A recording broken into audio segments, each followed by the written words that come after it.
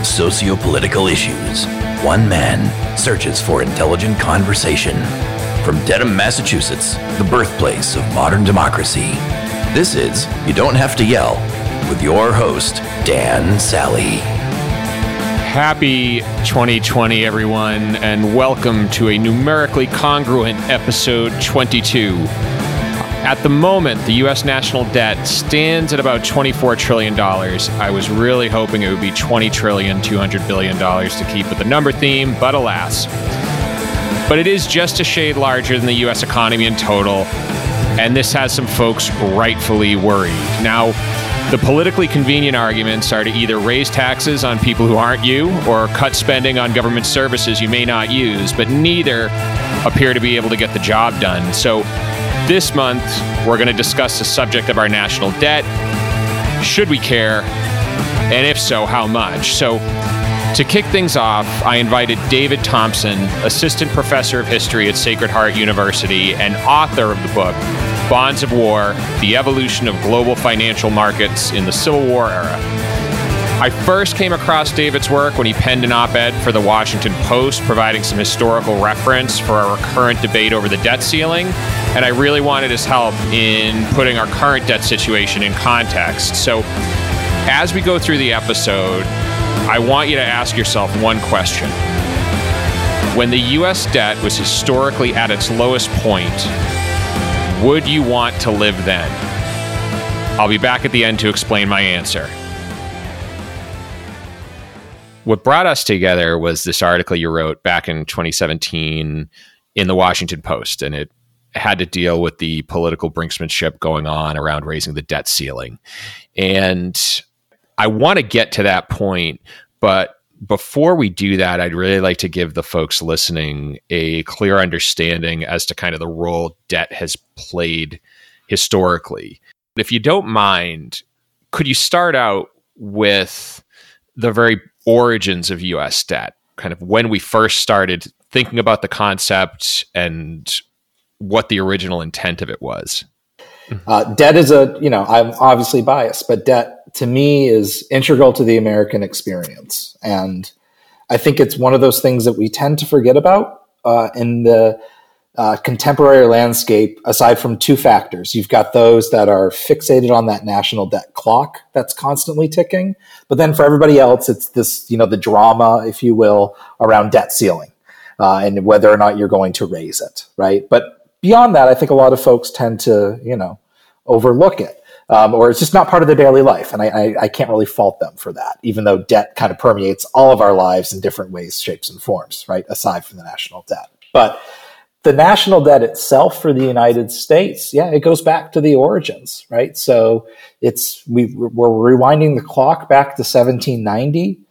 You've got your first Secretary of the Treasury, Alexander Hamilton, who really posits an idea that the United States government should absorb all the debt of the United States of America, not only the federal, but as well as the state debt, right? So you've got various states that have about $25 million worth of debt as a result of the Revolutionary War. And he says, we've got to absorb that and pay it off, as well as the federal debt. And you have to pay it off, at face value, right? So full funding and assumption becomes the phrase that Hamilton uses. And the reason why he kind of pushes this idea is he says, if we want to borrow in the future, right, you actually have to, honor your debts.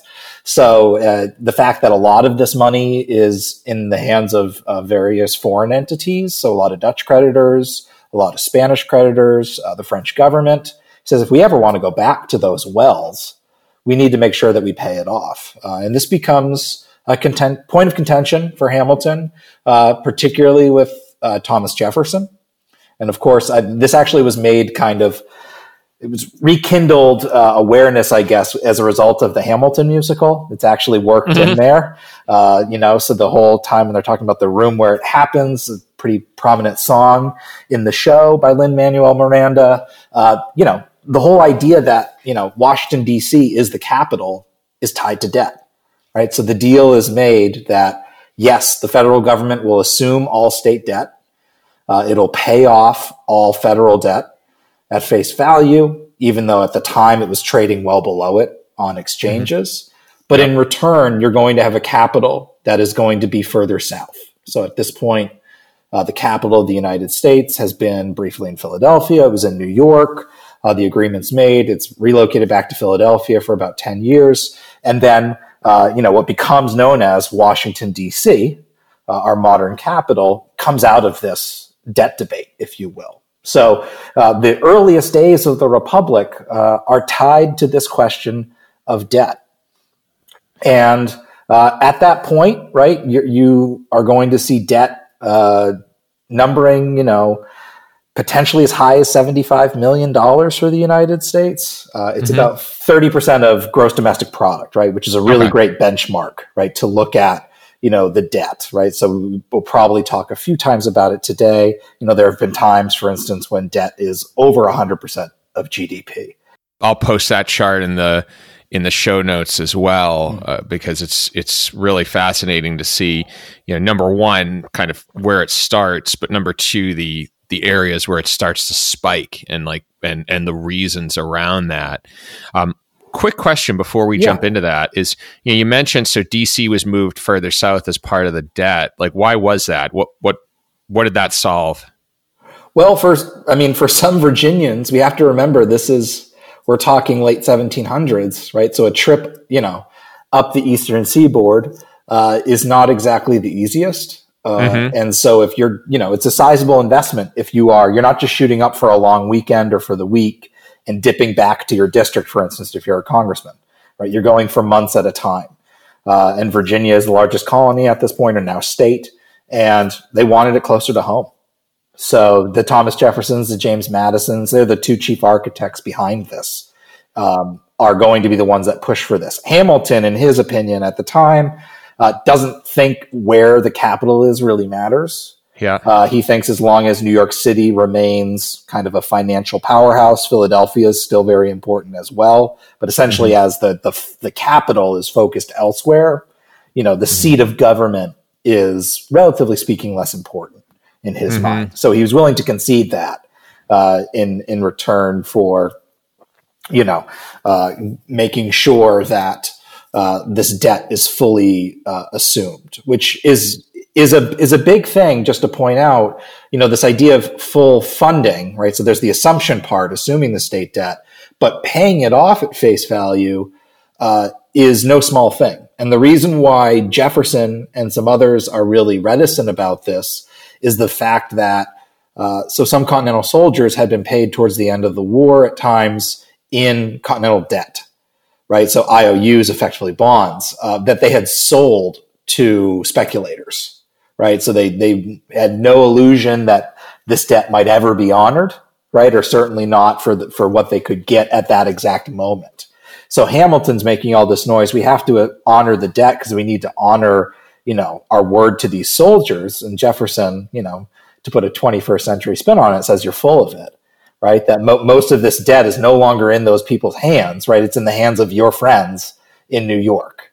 So don't pretend like this is some sort of, great sacrifice we're making and that we're being honorable here, right? You're trying to help your friends. And this becomes, once again, another point of contention, right? It builds into the 1790s, right? With things like the Whiskey Rebellion, right? Which is an anti-tax rebellion, right? So we just fought a war in part that was anti-tax, in part, right? So no taxation without representation. I think, anybody who remembers something from, first grade or second grade, early history classes, especially in New England, you learned about that. And that's what was fascinating to me is when I was doing the research for this, one of the things I discovered, which I didn't know, is that there was no there weren't taxes effectively, or not in the manner we know them. So my understanding is the government funded itself through either import duties and sales taxes. Is that right? Yeah, as well as land sales. That's something that you shouldn't, avoid or overlook either, in the sense that land sales are pretty important in the antebellum period, and even into the postbellum period. Although there's efforts made after the Civil War for certain elements of land to be given away for free, or certain amounts with things like the Homestead Act, There's still a lot of land sales, right? So that's helping to fill government coffers. But the first real income tax, for instance, doesn't occur until 1862.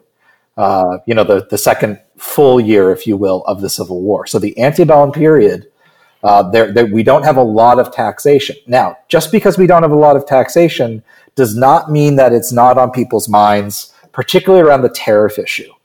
If I had mentioned tariffs probably 4 or 5 years ago, people are going to tune out. They're going to say that's a lost or of a bygone era. But tariffs, of course, are now relevant again. We have discussions around things like quote unquote trade wars with various nations. Those are tied to tariffs. So, and you want to talk about one of the biggest issues in the antebellum period, it's tariff debates and tariff policy.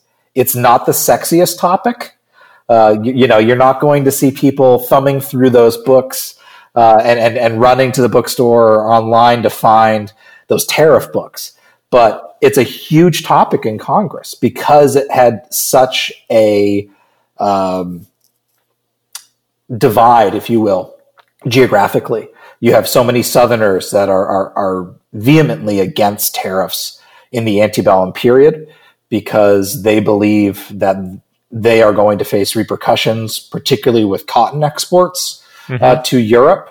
If we have high tariffs, Northerners, on the other hand, with exceptions, of course, but Northerners, on the other hand, are more in favor of higher tariffs. So you see tariffs kind of cycle up and down through the antebellum period. You have famous tariffs like the one known as the Tariff of Abominations. That's going to be passed in the antebellum period. So tariffs, if you want to talk about taxes in a sense, are very important in the antebellum period. I want to get to the Civil War because that's really, and again, for the folks who are listening and maybe not looking at the chart, with our debt, it goes down and it keeps going down at almost to the point where it disappears on the chart until the Civil War. But there's a period before that was the centerpiece of your article in the Washington Post that talks about this massive period of default right around the time of the 1840s. Yeah. And can you talk about that a little bit? Absolutely. Yeah. So, and this is actually the topic of my next book. And it's something that I find fascinating, is that we do have a series of states, as well as future states, right? So the future state of Florida, it's still a territory at this point. But you have states that will default. That is, they refuse to honor their debt payments in the early 1840s. And the reason for this, right, the reason why they have such high debt for some of these states is, as they start to look at internal improvements and trying to modify, particularly some of these southern states, they are very opposed to things like taxation, as we've already discussed, especially at the state level. So there's a lot of debt issued by state chartered banks, right? So the state of Louisiana, for instance, would charter a bank who is then going to issue debt. And for many of these states, so, there's this huge explosion in debt. Something like $50 million worth of new debt is issued from 1837 to 1839 in the United States. And for a while, this debt is purchased. And a lot of these purchases are taking place in Europe, right? So Europe was always an easy place to try to offload American debt during this period, in part because, there's a lot of European wars at the time. So, what's one of the most inconvenient things if you're a financier is your country declares war on another European nation. You need to offload that debt. Was part of the reason, just to make sure I understand here. So let's say I'm in France and France has gotten in another war with Spain or with England or whatever. I basically want to diversify my assets. So I don't want everything in French currency because who knows? Who knows whether we're going to be spending pesos in another 10 years. And it's worth noting, relatively speaking, and this is especially the case during the Civil War, but even in that 1840s period, most American debt that's being issued, the interest rate on that debt is higher than what you could garner for a lot of European securities. Because it's speculative. It is. Like is it fair to say we're kind of still an emerging economy at that point? Is that fair? Absolutely, absolutely, right? Especially relative to other more established European, powerhouses, if you will, particularly the British.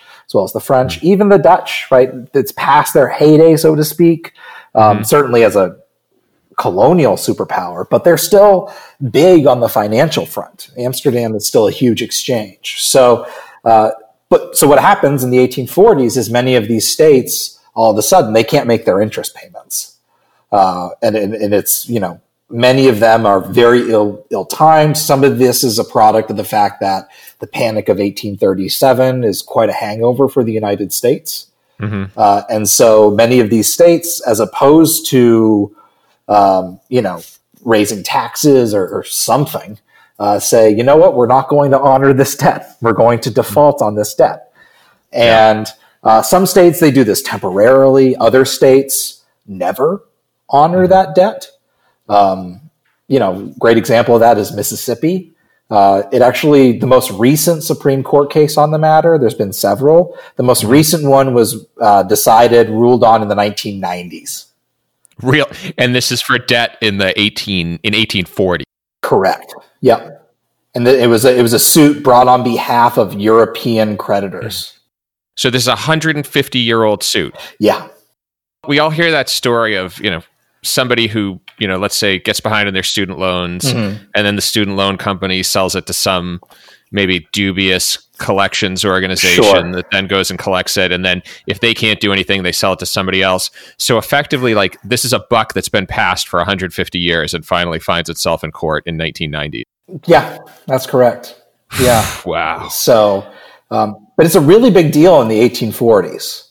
Yeah, apparently in the 1990s too. And it's that they claim to be making these suits on behalf of clients, effectively, who want their money, right? That somebody's great grandparent invested in the state of Mississippi. Let's just use that as an example because that's what we're talking about in the 90s. Yeah. But it's Mississippi becomes rather famous because one of the ardent kind of defenders of repudiation at the time is Jefferson Davis, right, who becomes the future president of the Confederacy during the Civil War.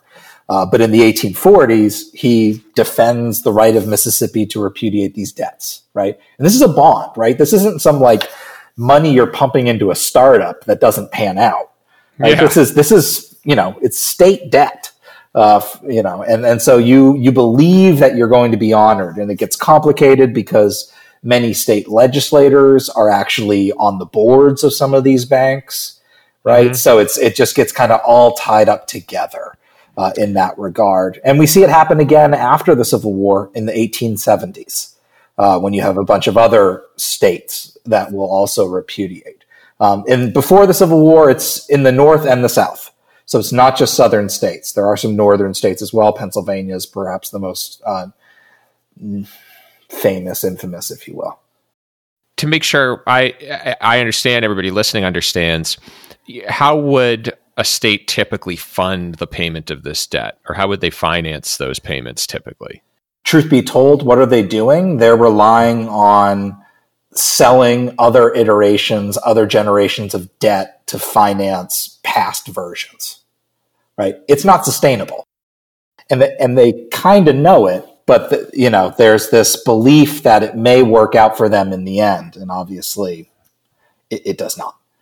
Got it. Yeah. So I just, I can't resist. I just had this one quote that comes to mind, right? There's this minister in London in 1844. His name's Sidney Smith.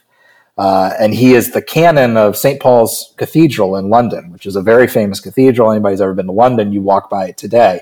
And in 1844, he had £1,000 worth of Pennsylvania state debt. And he wrote to Congress about this because he was so upset that Pennsylvania refused to honor his debt. And he said, "I have never met a Pennsylvanian at a London dinner without feeling a disposition to seize and divide him. How such a man can set himself down at an English table without feeling that he owes £2 or £3 to every man in company, I am at a loss to convive. He has no more right to eat with honest men than a leper has to eat with a clean man." So, wow. I mean, it's just this. And so partly why this repudiation ultimately ends is in part pressure by European banks. It's not the federal government. The federal government tries to intervene, but they say states can choose to make their own decisions. The federal government will hurt. A couple of years later, they go to Europe to try to get a loan, effectively, and one of the largest banks the largest bank in the world at the time, the Rothschilds, say no. Right? Your states aren't honoring their debt. We're not going to give you money. What's to say that you're not going to default? So it becomes a problem for the federal government, but ultimately you have many European governments. They hire lobbyists to go back to the United States. They work with state legislatures.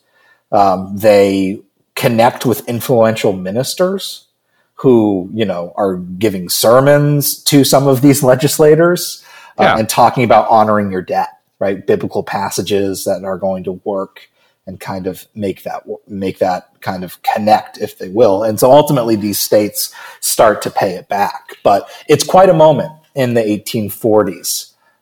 It's not the last time we see states or countries repudiating debt, right? But it was, for the time period, it was quite remarkable, particularly when you have a stable federal government. Right? It's not like you're seeing somebody seizing power and military coup or something like that. So the fact that you have a stable federal government and you have states that are refusing to honor their debt issuance, it was quite remarkable for the time.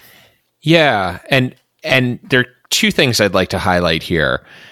First off is that you have foreign creditors effectively launching an ad campaign or a marketing campaign to get their debt repaid. And it kind of reminds me of the campaign that was run a couple years back by, I think it was hedge fund managers, effectively over Puerto Rican debt. Yeah.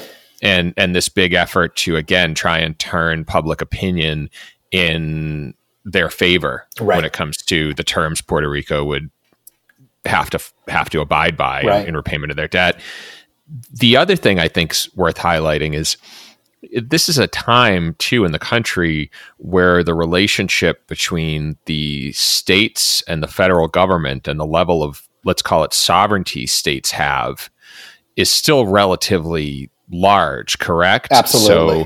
For sure. So, today, for example, states can't default on their debt. Illinois can't just decide, I'm not going to pay, for example, their debt. However, at that time, that was perfectly kosher, right? Well, I mean, the federal government's not pleased about it at the time, if you read the correspondence, but they do feel powerless. Yeah. They do feel that they cannot force these states to comply. So we have this period of time, all the states default. There's a huge issue with the U.S., the creditworthiness of the entire United States abroad. What are some of the after effects of that? Well, I think it pulls us into the Civil War, and I think that's where you have real concerns when the war starts on the side of the United States government of how they're going to fund it. And keeping in mind that they're not that far removed from these events in the 1840s. So the federal government's been able to get money since these defaults in the 1840s, but I mean, it was a small federal government. It wasn't needing these huge loans in order to actually function, right? They're able to bring in enough through, especially tariff revenues that are coming in from these import duties. They're able to function.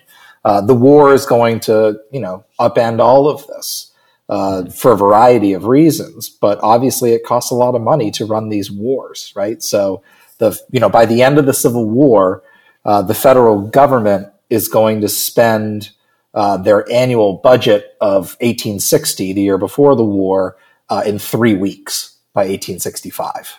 Right. Yeah. So you have to imagine, right, this is drastic expansion in overall costs, millions of dollars a day. And you can't do that just on tariffs, right? They pass a new tariff, the Morrill tariff, to try to do this, but you also have fewer ports, right? The southern ports are no longer collecting tariffs for you. So it's just your major northern ports. So income tax is passed during the war. In 1862, it's amended several times during the war, but it is not an income tax that is applying to each and every person. I don't want to call it like a millionaire's tax, right? But, the first iteration of it, you had to have a pretty high income, right? Taxes for, incomes north of $10,000 when, your average income is maybe $350, $400. Well, and I think it's worth noting too, we live in a day and age where every transaction we do is documented and easily accessible by anyone, anywhere in the country or the world for that matter. Back then, I'd imagine you had to have a lot of money to even show up on the radar for most people. Is that fair? Yeah, although you'd be surprised. I mean, this is the IRS is created at this time. And one thing that I got a kick out of with my first book, which was on Civil War debt, was the fact that I was looking at some records in New Orleans, right? So New Orleans is the largest city in the Confederacy. New Orleans falls to the United States government April 1862. Within 2 weeks of the federal government moving into New Orleans, they are collecting income tax. So there's a pretty sophisticated system, right? You may fall through the cracks, right? Yeah. But the fact is that they've got people on the ground that are already looking for revenue within 2 weeks. Wow. So I would say I'd characterize that as a pretty efficient system. I would say I can definitely understand the whole Dixie nostalgia a little more now. Yeah. The U.S., obviously, something happened between 1840 and the Civil War that made us more attractive to investors from a debt standpoint. Was there anything specific we did differently, or anything specific that encouraged those foreign investors that have been burned once to come back into the fray during the Civil War? The Civil War itself is an interesting topic when it comes to foreign investment. A lot of evidence has seemed to point to the fact that foreigners pulled their money out of the United States during the war itself. My research seems to show that it wasn't as drastic as others kind of have claimed, but there's definitely, I don't want to call it a decline, but it kind of levels off. And you could say it's a decline relative to the vast expansion in debt, right? So the U.S. has a debt of $65 million in 1860. By the end of the war, it's $2.7 billion. So it's a huge expansion, but many, particularly British capitalists, are very reticent to invest in the war. And that's partly because of their close ties to the South. And I suppose this gets back to your question, really, and the fact that one of the changing dynamics, 1840s to 1860, of course, is the expansion of cotton in the American South, the exports of cotton, the power that American cotton has on a global stage. So, by the eve of the war, and even as the war begins, members of the Confederacy are very confident, right, that the British will come in on their side because of the cotton ties. One Confederate legislator will famously say, "No one dares make war upon King Cotton," with reference to foreign powers. So there was this belief, right, that they could use cotton as a bargaining chip with foreign powers. And for the Confederacy, some of them, of course, are thinking that they are continuing the legacy of the Revolution. Right? What's one of the defining characteristics of the American Revolution? It's the introduction of the French on the side of the Continental forces that kind of tip the balance. And so for many in the Confederacy, they think, if only we can get the British and the French, perhaps others on board, right? It will at least bring the United States government to the table. We can negotiate a peace, maybe have two different countries, maybe reunite under different circumstances. Was there also financing then, or did the Confederacy also, were they taking on debt at the same time? And was there a market for that? So Confederate debt is a little different. The U.S. overwhelmingly pursues, and when I say the U.S., I mean, the United States government, the North, they pursue debt through bond issuance overwhelmingly. I don't have the numbers in front of me, but it's something like in the low 70s in terms of the percentage of the debt is going to be financed through bonds, right? So it's a variety of bond issues during the war, ranging from 5% to 7.3%. all these different bond issues that get gobbled up by a lot of Americans as well as some foreigners. And it really starts to take off after the war. That Civil War debt being purchased abroad. Half of the U.S. national debt is held abroad by 1869. For the Confederacy, slightly different story. They're going to try to print money as their way to kind of make their way through the war. And of course, when you churn out a lot of currency, this is mostly state currency, all different types, you run the risk of hyperinflation. Yeah. Yeah. And that's something that I think is a big fear now, maybe, or at least among some circles is a fear. And I want to maybe touch back on that as we get further along in the in American history. From what I'm hearing, like we can kind of break the U.S. debt or the story of U.S. debt into two phases so far. Which is first is that post-revolutionary phase where we've taken on a lot of debt to finance the revolution, and from all accounts, it looks like we engage in an effort to pay that down. And then again, during the Civil War, we have this period where we rack up tremendous debt due to the war. And again, it looks like if you start to peaks around the height of the Civil War or towards the end, and then you see this effort to pay it down again. And now it's not until World War I that we see that spike up again. That's right. Yeah. And it's worth noting that income tax, although it is expanded in terms of who it applies to, it's gone within a decade. So, this paying down of the debt is not, some people might think, well, they just, are bringing in all this new tax revenue, income tax for the first time. They're not. It's gone fairly quickly. It's, it comes back again, obviously, in the 20th century for good. But it's not that there's just a lot of government surpluses. Again, you have to imagine a much smaller federal government. Than our 21st century, especially, but even parts of the 20th century mind might be accustomed to. So, you bring in a lot of, tax receipts, and you bring in a lot of that tariff revenue, it starts to pay it down. And that is a effort that's being made over the course of the back end of the 19th century. One of the things that happens during the period of World War I as well is we start to rack up debt again, presumably to finance the war efforts. But this is also where the debt ceiling originates, correct? So kind of debt ceiling 1.0, right? Okay. So, for your listeners, right, it probably should have been stated earlier, and I apologize for that, but we can't imagine a debt ceiling in the 19th century. Every debt issue had to be authorized by Congress, right? So this originally was quite literally like line items, right? So you are allowing X amount for this, X amount for that. Eventually, right, they're allowed to, pass a bill that says we need to raise $80 million through bond issues to cover government expenses. But it is in the 20th century that you get that debt ceiling that starts to emerge, right? So the formal debt ceiling that we know of today really truly traces to 1939. But the first kind of iteration prior to that, most certainly it ties to World War I. Yeah.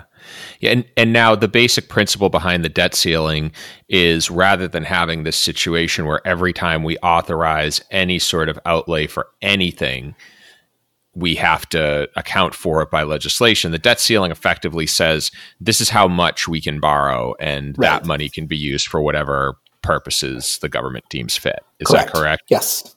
Congress has effectively ceded a little bit of control, but they also don't necessarily have to get bogged down in the details every time, and it makes it easier to finance the government, keep things going. Is that right? Yeah, and that was partly the impetus behind it. They were just so why are we spending all this time?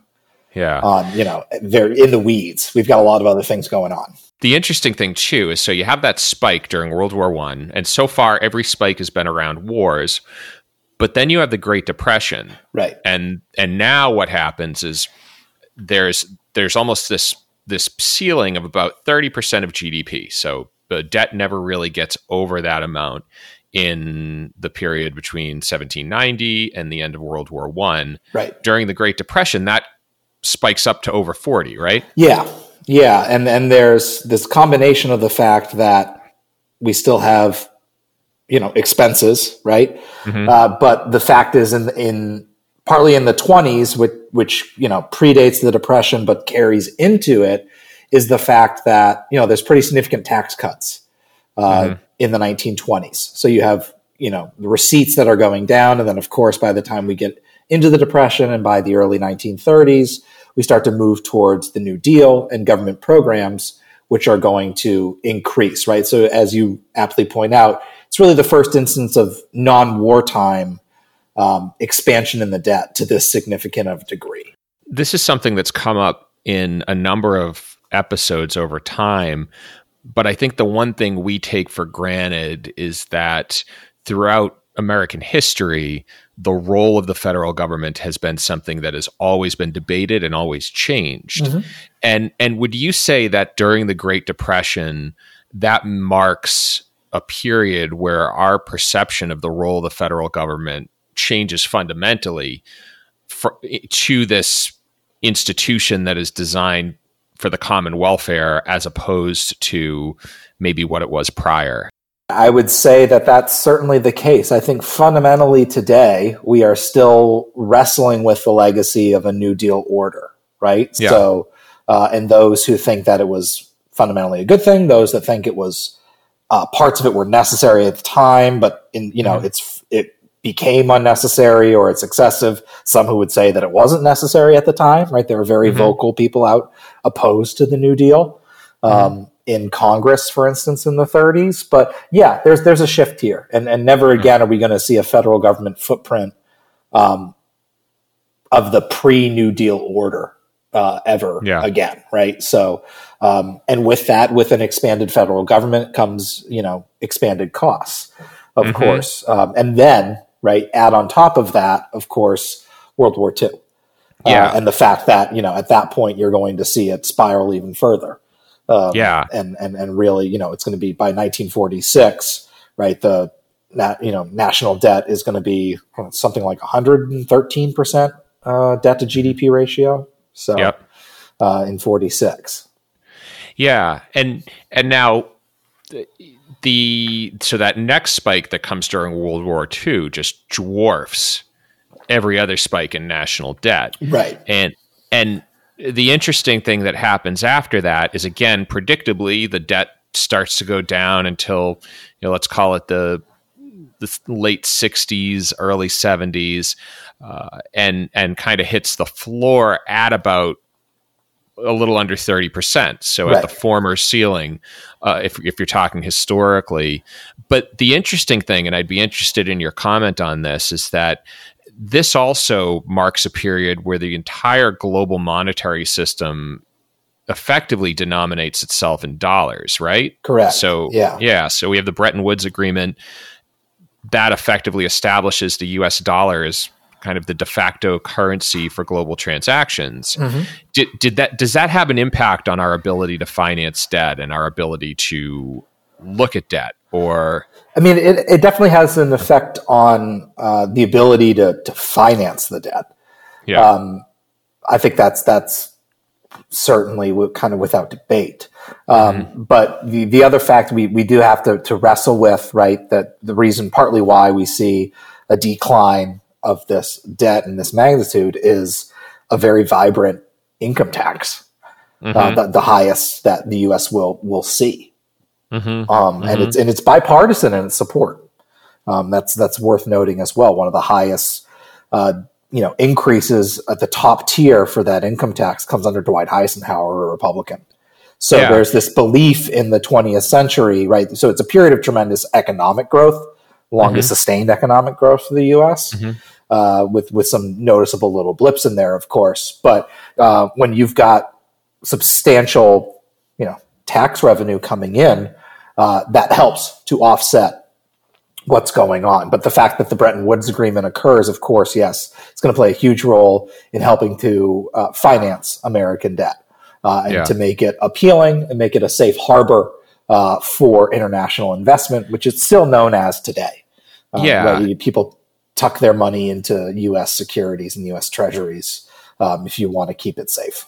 Yeah, and for those maybe who aren't up to speed on this, as it stands today, thanks to the Bretton Woods Agreement, it effectively owning U.S. dollars is a necessity if you're going to do business globally. And so when we talk about, for example, China buying up tons of U.S. debt, the reason for that is because they need that debt. They need that debt to do business globally. They need that debt to keep their currency at the level it's at. Right.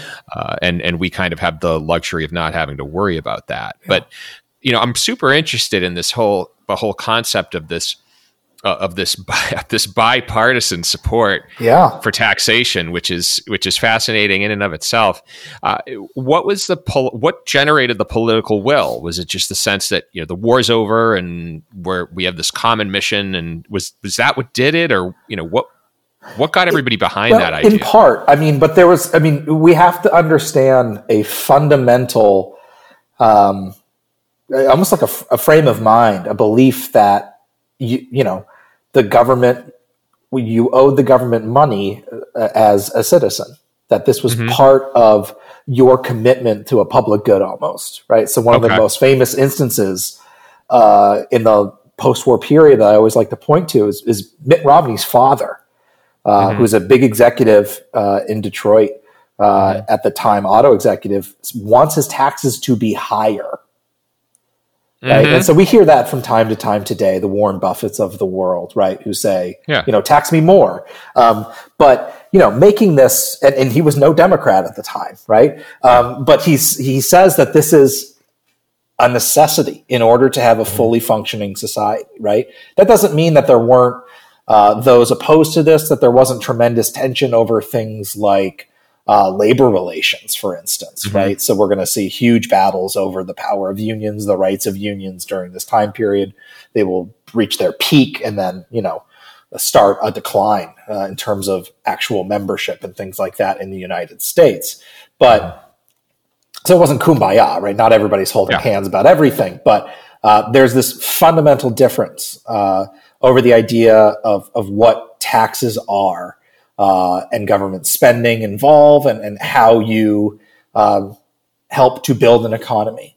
And the big transition point, and I think that's where we're getting, of course, is the Reagan era, right? So Reaganomics, or this idea that you've got, quote unquote, tax and spend liberals, and that what you need to do is pursue, Reaganomics, this idea of trickle-down economics, right? So you're going to see a huge slashing of income tax rates under Reagan, right? So his vice president, the late George Herbert Walker Bush, famously labeled it voodoo economics before he became part of the administration. But the fact that it gets cut, but then it has to be raised several times, the income tax rates showed, in order to kind of try and make up for some of that government shortfall, this is a transition point. And this is where we start to see that, right, debt to GDP ratio start to take off, because you've got Reagan on the one hand cutting taxes, but on the other hand, right, he's trying to win the Cold War, particularly with a very, very large Defense Department. Yeah, and that again, for the folks who are listening and maybe haven't looked at the chart yet. So we have this huge spike during World War II. It goes down to a low, and then during the Reagan era, you see this steady climb. And that doesn't stop until sometime around 2000, when Bill Clinton and the Republican Congress balanced the budget. Right. So, balanced it at 30% of GDP, debt to GDP ratio. There's a couple things that are going on that I'm finding really interesting.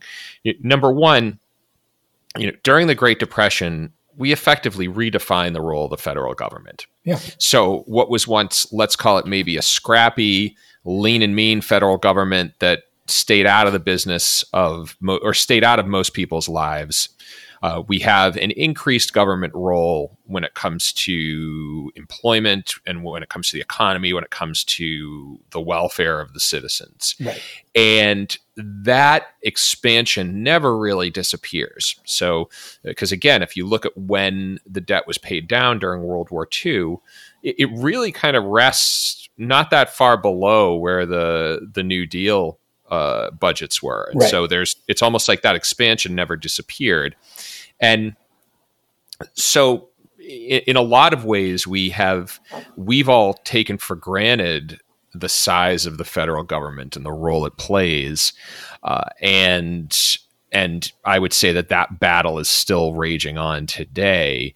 But the second part of that I find really interesting is the fact that how we finance our government now is entirely reliant on a currency that countries need, that other people need abroad, and that we control the supply of.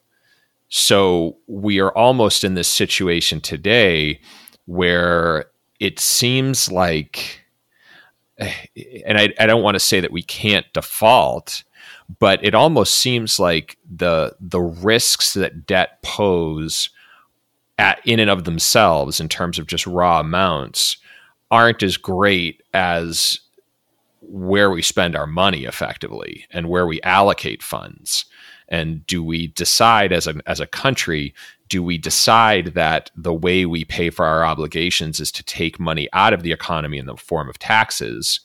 Or is the way we do that to take on additional debt and use that to finance investments that'll pay off in the future? And it seems like that's kind of the core of the debate today. Yeah. Any thoughts there? I see where you're going. And I think that was, that's a huge part of the debate, I would argue, in the 90s and during the Bush administration with George W. Bush, was, fundamental differences, right? You still have some degree of kind of Reaganomics adherents that are there, and that don't like this idea of taxation, particularly at the upper levels, even though Clinton helps bring it back up to 39.5% for that top income bracket. But, I think we're really, frankly, in an uncharted waters now, because you've got a Republican Party that had long promoted the idea of fiscal responsibility,